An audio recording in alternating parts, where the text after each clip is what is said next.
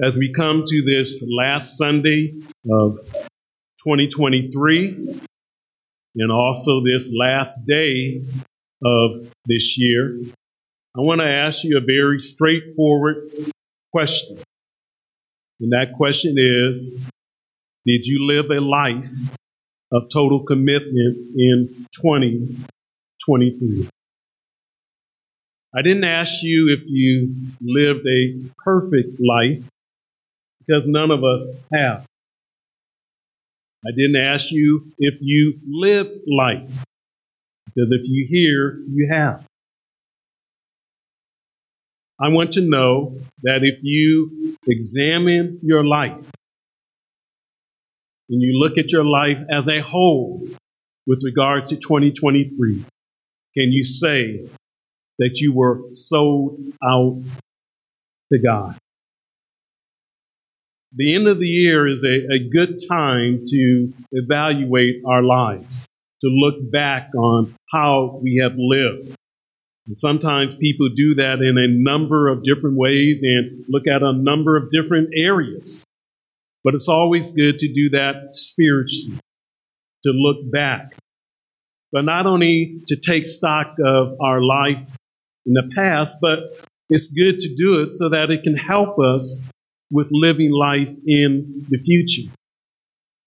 I want us to recognize today that I don't want us simply to look back for that purpose, but I want us to look back for the purpose that we will look forward, and that we will be intent on pleasing God and living a life that glorifies God. And I trust that God in His marvelous grace will use this sermon in your life and in my life. That He will use this sermon to help us evaluate how we lived in 2023. And that He will use this sermon to challenge us to point out how we need to live in 2024. So let me turn your attention to Joshua 24. And particularly to the two verses that I just read for you. Joshua is addressing the nation of Israel. And Joshua is following the leadership of Moses. He has some big shoes to fill. Moses has died, but God hasn't died. And Joshua hasn't died. And God has given Joshua the responsibility to lead the nation of Israel. God uses Joshua to help the nation of Israel enter into the promised land. God used Joshua to help the nation of Israel to possess the promised land. And now that they're in the promised land, and now that they possess the promised land, Joshua takes the time to gather all of the people together, the whole nation. He gathers them together and he wants to talk to them. He wants to address them. And that begins in verse 1 of chapter 24. And when we read that verse and when we look at it, we see Joshua beginning to speak to the nation of Israel, but an amazing thing happens. As he begins to speak, it's as if God takes the microphone, the megaphone, and speaks through Joshua. And so even though Joshua is speaking to the nation of Israel, it's God who is also speaking to the nation of Israel. And God wants His people to know that He wants them to live a life of total commitment. He wants them to live a life where they are sold out for Him. And you can't miss that when you look at these two verses. But even equally important, God wants you. God wants me to live a life of total commitment. That's what pleases Him. That's what honors Him.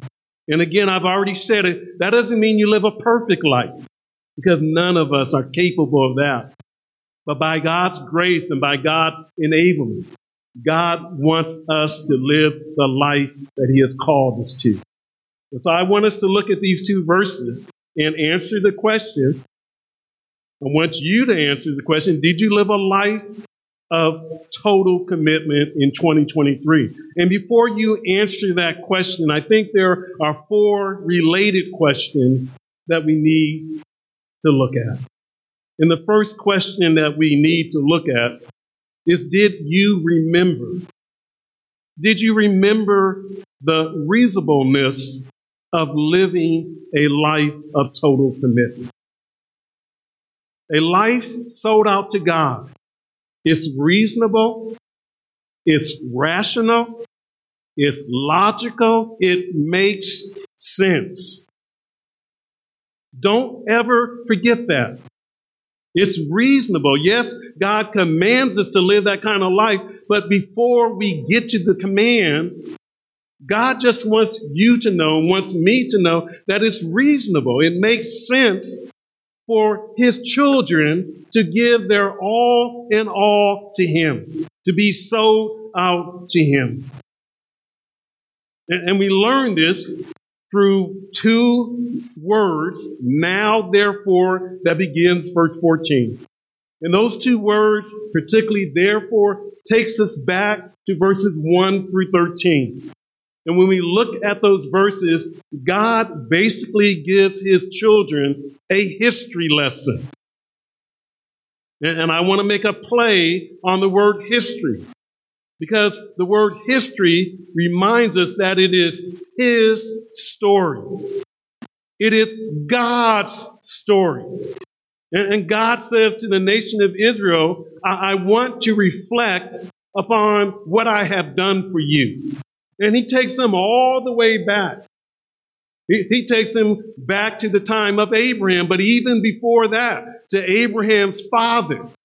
And he points out to them that Abraham's father used to serve other gods when he was on the other side of the river Euphrates. And God continues his story. And he tells him that I dealt with your fathers, Abraham, Isaac, and Jacob. And he tells them how you were once in Egyptian bondage, but I set you free. I enabled you to cross the Red Sea. And he goes on to tell them how I brought you into this land. I fought victories and battles for you. And God goes on to say in verse 13, I gave you land on which you had not labored, and cities which you had not built, and you have lived on them. You are eating a vineyard and olive groves which you did not plant. And when you look back at God's story, what he's done for Israel, the word that keeps popping up, it's the smallest word in the English language. It's the word I. And it occurs some 17 times in these verses because God wants to impress upon the nation of Israel the fact that you are in the promised land, the fact that you have this land, these cities, etc. It's not because of what you have done, but it's because of what I have done. And so when you read those verses, God says, I took, I gave, I sent, I plagued, I brought, I did, I delivered. God says, I did it, Israel. And you want to know why you should live a life of total commitment? God says it's because of my grace and my kindness, my goodness to you. Israel, think about where you once were. How you come from a people that serve other gods. But God says, I've brought you this far. I've been good to you. I've been kind to you. That's why it's reasonable to live a life of total commitment. It's reasonable because of what God has done for us. And the wonderful thing, if you're a Christian, if you have repented of your sins, and you have put your faith in Christ alone for salvation, and God has saved you, then you really have a story. It's a rags to riches story. And it's spoken of in Ephesians chapter 2, verses 1 through 10. Paul begins by telling us that we used to be dead in trespasses and sin. That's our beginning. Coming into this world, born into this world, by nature a sinner, by choice a sinner. And as a result of that, dead. No life spiritually at all. Dead in the realm of trespasses and sin. But God. Amen. But God. Being rich in mercy, and because of his great love toward us, what did he do? He made us alive spiritually. And he raised us up with Christ. And he seated us with Christ in the heavenlies. So that in the ages to come, when we get to heaven, we will be trophies of the grace of God. That's what Christ has done for the believer. And that's why it's reasonable. It's rational. It makes sense for the Christian to live a life of total commitment. Did you remember the reasonableness of living a life of total commitment as you lived in 2023?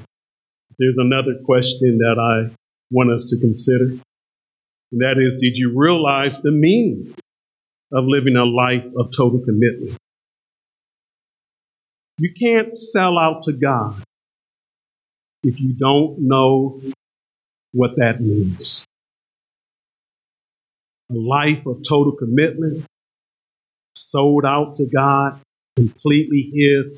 Those are not just nice sounding words. Those words mean something.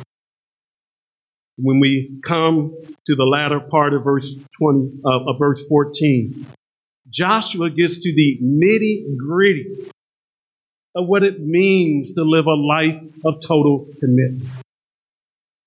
He gives the people of God 4 commands. And these 4 commands summarize what it means to be sold out to God. And what are the 4 commands? They're there. It's fear the Lord. Serve Him. Put away the gods. Serve the Lord. And if you're listening and looking, 2 of those commands are the same. Joshua says, serve Him, serve the Lord. And that word serve is crucial and important because it's used 7 times in these 2 verses. And it's used 18 times in this chapter. At the heart of living a life of total commitment is to serve God, to serve the Lord. Now, unfortunately, we hear that word serve the Lord, serve God, and we misunderstand it. We don't quite get what Joshua is saying. Most of us hear that word serve, and we think it means that we are to do things for God. That I need to consume my life with doing things for God. Many of us look at it from the eyes of Mary. You know, Mary had a little lamb, was given her to keep, and then she joined the Baptist church, and it died for lack of sleep. Some of us, that's what we think of. Serve me. I got to do everything at the church, any opportunity, I got to do it. And we have a wrong idea about this word. If we just think that Joshua is saying do things for God, then we're missing it. To serve God means that you are walking with God. It means also that you are working for God. But it also means that you worship God. If you want a complete picture of what Joshua is commanding and demanding of these people, he's saying you are to walk with God, you are to work for God, and you are to worship God. And he said you got to do that in sincerity and truth. That is, you got to do it in your inner being. It can't just be external. You see, there are Christians who are willing to serve God in the sense of doing something for Him. And anytime you ask them to do something for God at the church, They're willing to do it. Because they think if I do that, then I'm living a life of total commitment. And so when it's their time to do this or do that, they show up, they do it. But when it's not time to do this or that, when it just comes to worshiping and walking with God, etc., they're lax. They think that as long as I do something for God, then that means I'm sold out and committed to God. And that's taking a very narrow view of this word serve. It means to walk with God. It means that hand in hand, I'm walking and enjoying God in my day-to-day life. It means that I'm worshiping God. So that Sunday morning when the church has corporate worship, that's a priority for me. It means that, yes, I am working for God. But I'm working for God out of this idea that I'm walking with Him and I worship Him. And Joshua said, serve the Lord. Serve Him in sincerity. Make sure it's real and authentic and in truth. Make sure that you are faithful. But that's not the whole picture. The whole picture is not simply serve the Lord. That's crucial. That's important. That's at the heart of living a life of total commitment. But if you look carefully at the text, in the last part of verse 14, each time that Joshua says, serve the Lord, he prefaces that with another command. And so in the middle part of verse 14, he says, fear the Lord and serve Him. There's an associated command with serving God. As we walk with God, as we worship God, as we work for God, it's important, it's crucial that we understand that I'm also commanded to fear the Lord. Joshua says, fear the Lord and serve Him. And so I cannot fulfill my commitment of living in a life of total devotion to God unless I possess an attitude of fearing God. And you look at the Old Testament, I shared this when we were going through this idea of fearing the Lord on Wednesday night. When you look at the Old Testament, that was the fundamental attitude of an Old Testament believer. What was it that God required of Old Testament saints? Deuteronomy 10:12 says, to fear the Lord and serve Him. And we hear that word fear, and we become afraid of it. Because some of us were raised by parents, our uncles and aunts, our guardians, who would tell us, you don't get it together, I'm going to put the fear of the Lord in you. I know you modern day parents, you don't dare say anything like that. But some of us, that's how we were raised. That's what we heard. But that's a warped view of the fear of the Lord. To fear the Lord means that you respect God, you reverence God. To fear the Lord means that you're in awe of God. AWE. You're in awe of God. You understand that the Bible is right and accurate when it says that God is a great and an awesome God. The person who fears the Lord is in awe of God. When they think about who God is, when they think about what God has done, it takes their breath away. They stepped back and said, God, you are awesome. You are great. You are magnificent. You are wonderful. And so when you fear the Lord, you respect, reverence God. You are in awe of God. But there's also a sense in which you are afraid of God. You're scared of God in a godly sense. Not afraid to talk with God. Not afraid to walk with God. But you do understand that you can't live your life fooling around and playing with God, where you act like it doesn't matter how you live. The writer of Hebrews talks about the fact it's a terrifying thing to fall into the hands of the living God. Yes, we can approach God. We can climb up into his lap and talk to him face to face. We can receive grace and mercy from him. But we got to be careful that we don't have a light view of God, that we don't trivialize God, that we don't shrink God to an insignificant individual. And so the writer here, Joshua, when he commands these people to live a life of total commitment, he says, don't just serve him, but fear the Lord and serve him. But then there's another associated command. The second time that he says, fear the Lord, he says, put away the gods. Put away the gods and serve him. He's dealing with our affections. He knows there are things that attract our attention and our affections and our desires. And Joshua is saying, if you're going to live a life of total commitment, there must be an abandonment of the gods, the false gods.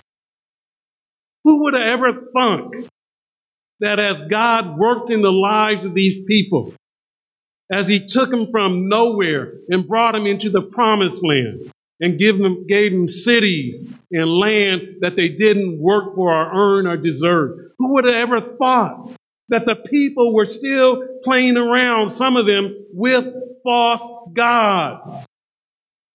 If you had looked at them, you would have said, here are people who worship God. Here are people who love God. But God knows our hearts. And God knew the hearts of his people. And he says to them, put away the gods. You might be able to fool Joshua. You might be able to fool others, your leaders, but you cannot fool God.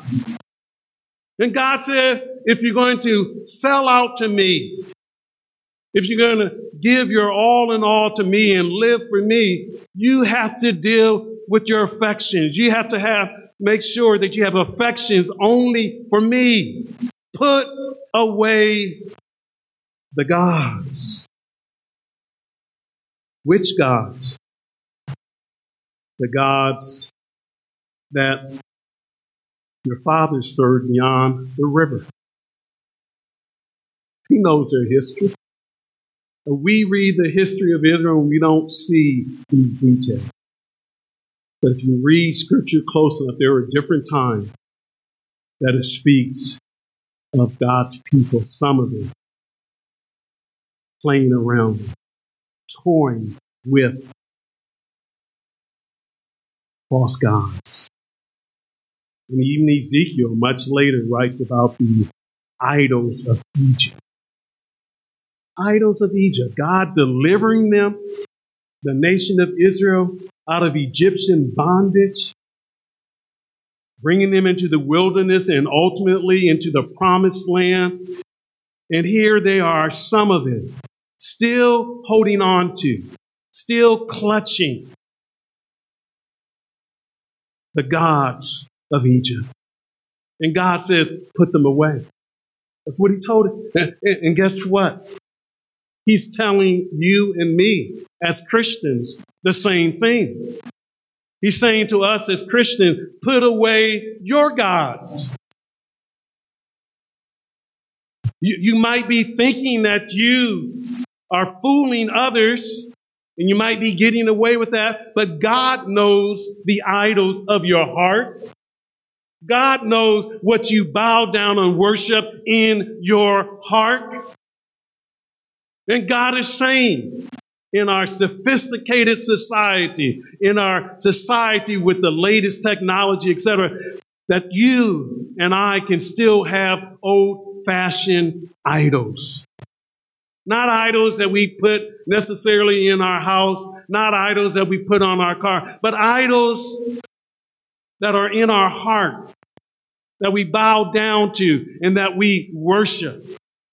It can be the idol of sex. It can be the idol of materialism. It can be the idol of sports. It can be the idol of me, myself, and I. The unholy Trinity. Me. Some of us worship ourselves. We follow the dictates of ourselves. It can be the idol of money, pleasure, even relationships. And God is saying, if you're going to live a life of total commitment, if you lived a life of total commitment in 2023, then you have put away the gods. And that becomes a battle for us Christians. That becomes a struggle. I cannot tell you that if you do it once, that the idols are gone, but we have to war against sin. We have to kill sin in our life. We have to crush the idols of our heart if we're going to live a life of total commitment. There's another question that I want us to consider. If we're going to properly answer this question, did we live a life of total commitment in 2023? And that question is, did you recognize the stupidity of not living a life of total commitment? As you look back on your life in 2023, did you realize how foolish, how asinine it is not to live a life of total commitment?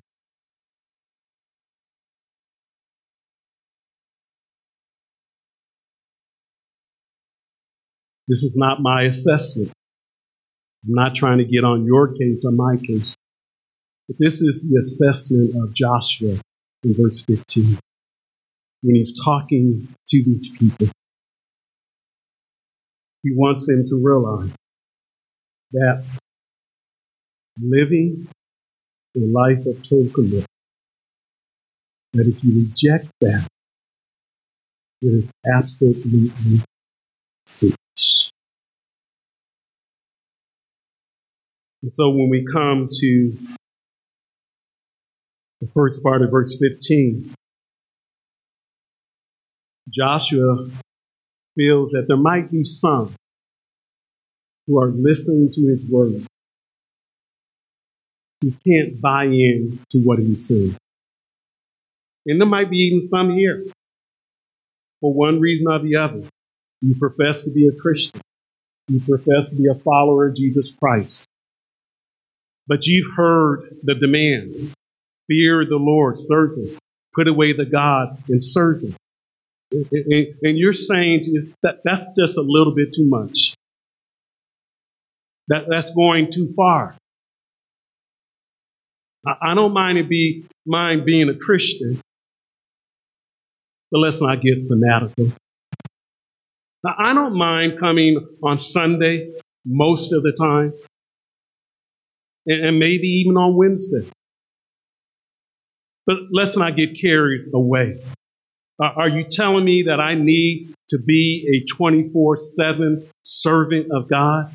Are you telling me that I need to be at God's disposal at every moment in our life? You could be thinking that you don't mind having Christ in your life.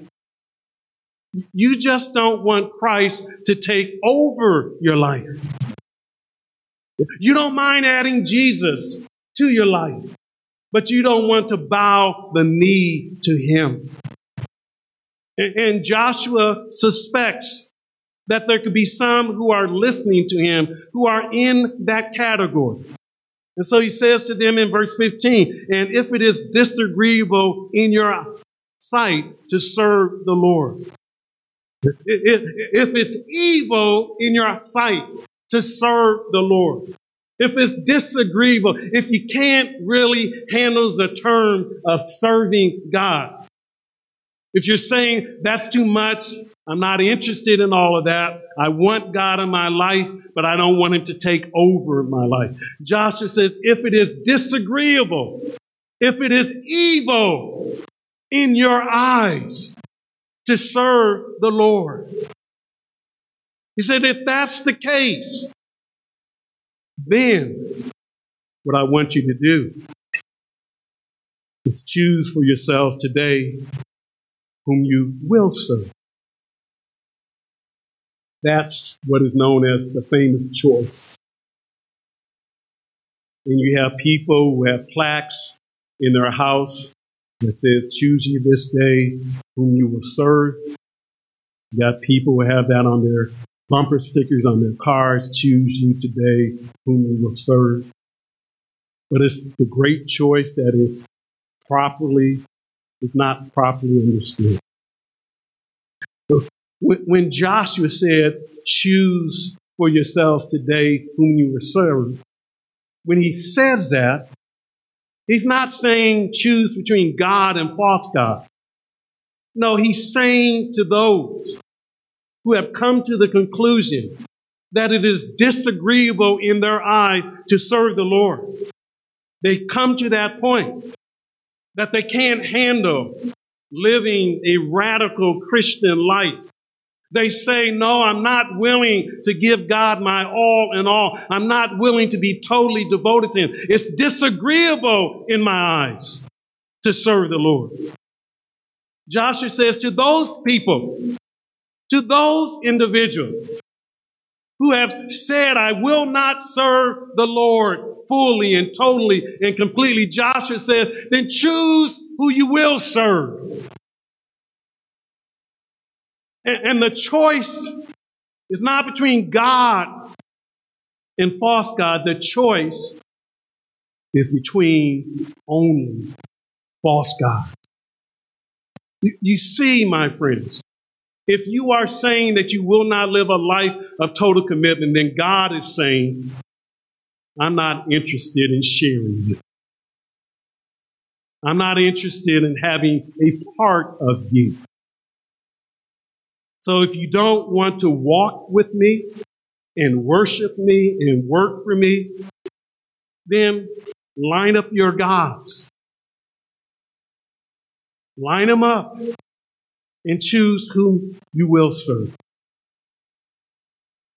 For these people, it could be the gods of Abraham's father, or it could be the gods in Egypt, or it could be the gods of the Amorites in whose land they are living.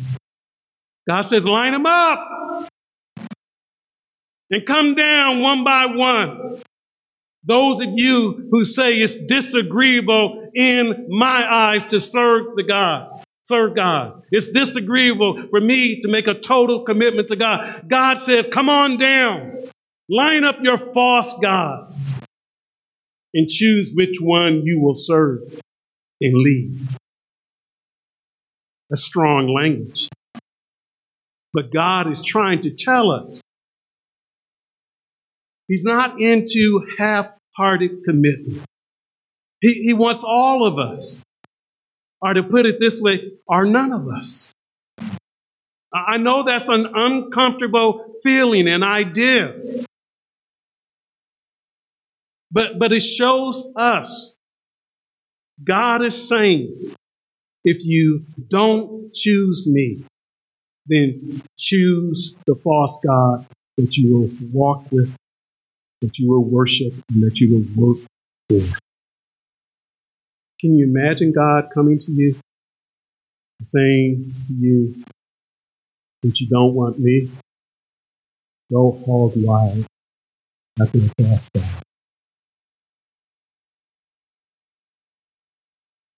That's not God.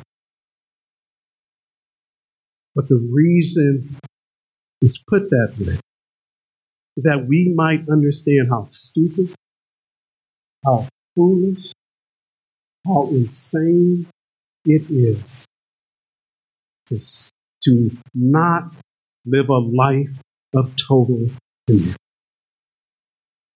And so for the Christian, we have no choice than to choose to live a life of total commitment.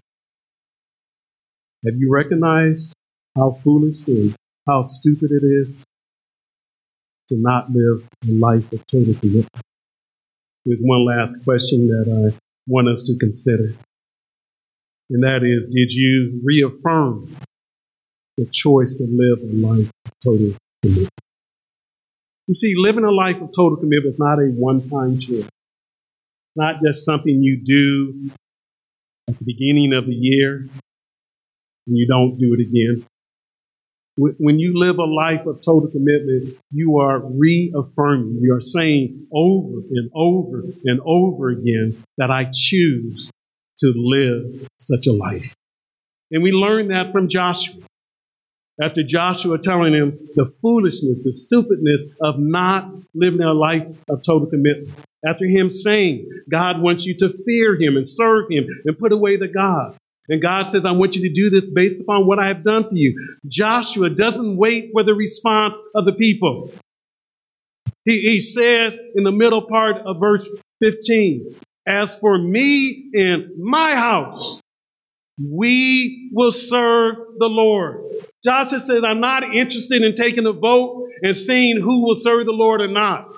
Joshua says, look, I am telling you, I am making a commitment. I'm selling out to God. As for me and my house, we will serve the Lord. It was a personal commitment. Joshua is speaking on his behalf. He said, I don't care what the masses do. I don't care what others do. As for me, I will serve the Lord. But it's not just a personal commitment, it's a family commitment. He says, as for me and my house. Now, we don't read anything about Mrs. Joshua, or Joshua Jr., or Joshuette. We don't read anything about him. And even if he didn't have a wife or kids, he had servants probably. But he says, as for me and my house, we will serve the Lord. Does that guarantee that your house will follow the Lord? No.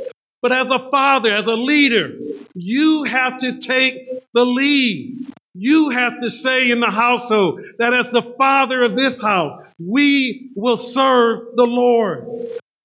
Your mindset can't be, I'll leave it up to my sweet little, I want to say devils, but I'll say darlings. I'll leave it up to them. Let them make the choice. My friend, they're going to choose sin. They're going to choose reject. You better lead and guide and direct. Joshua says, I'm going to serve the Lord. My house is going to serve the Lord. As long as you're in my house, going to serve the Lord. That's the direction. But it was a continual commitment. This was not the first time in Joshua's life that he says that he's going to serve the Lord. Joshua is coming to the end of his life. He lived 110 years.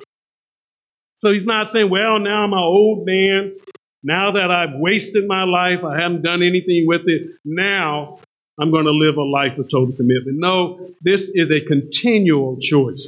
You look back at Joshua's life. He served Moses. He went with Moses up to the mountaintop. He led Israel. He fought battle. He repeatedly chose the Lord. In the words of a contemporary Christian song, he would be able to say, Lord, I choose you. You're in a world of many choices, in the call of many voices, I choose you again. When Joshua says to the nation of Israel, as for me and my house, we will serve the Lord, he's just saying, Lord, I choose you again. And I hope that's what you've been doing throughout 2023, that you have been reaffirming the choice to live a life of total commitment. And I hope as we go into 2024, if God so allows us to do that, that we will say, Lord, I choose thee again. Now that we looked at these 4 questions, I'll ask you the question again. Did you live a life of total commitment in 2020? And some of you can say you did. And when you look at the whole of your life, you were sold out to God. You were His 24/7. And if that's the case, praise the Lord. Nothing wrong with that. That's what God would want. But some of you, in light of these questions, know that you cannot say that.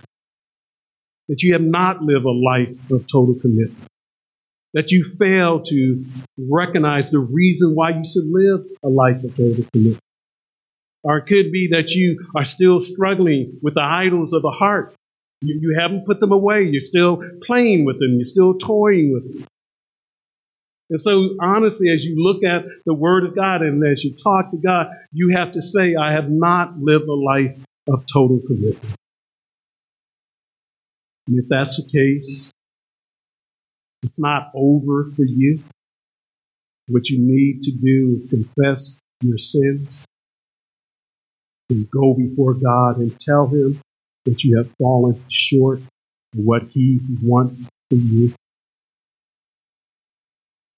But regardless of whether we've lived a life of total commitment or not in 2023, as we face 2023, I hope we all understand what God wants from us.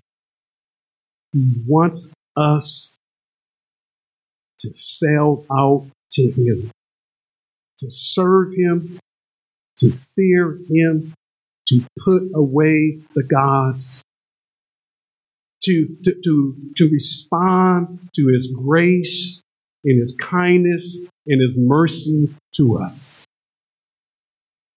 And so 2023 might not have been all that you wanted it to be. But don't let that stop you from giving God your all in all. Let's pray together. Father, we thank you for your marvelous grace in allowing us to come to the end of 2023 to be a part of this last Sunday morning worship service. And Father, it's clear how you want us to live. You want us to live a life of total commitment. And Father, even if we have not done that in 2023, may we resolve to do that in 2024. Move upon our hearts and help us to realize and to remember that it's reasonable for us to live a life of total commitment. Help us to realize the meaning of living such a life. That it means that we fear you, that we serve you, and that we put away the gods. And Father, help us to see how utterly foolish it is not to live a life of total commitment. That you're not willing to share us. That you're willing to say that if we won't live our life with you, then we are to pick the false god that we will follow and worship. We know that's not your desire for us. We know that you have entered into relationship with us, that we might have you exclusively and not share you at all. And Father, this commitment to live a life of total commitment, we're faced with that choice once again. And Father, I pray that as your people, that once again we will say that we choose to live completely and totally committed. But for those, Father, who are not able to do that because they're dead in their trespasses and sins, may today be the day of salvation. And Father, thank you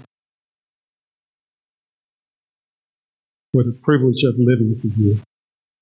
And we can't do this in our own strength and in our own power. You've given us grace and enablement, and you've given us the Holy Spirit, whereby we can flesh out and live out what it means to be sold out to you. Help us not to rely upon ourselves, but to rely upon you and your power. I pray this in Jesus' name. Amen.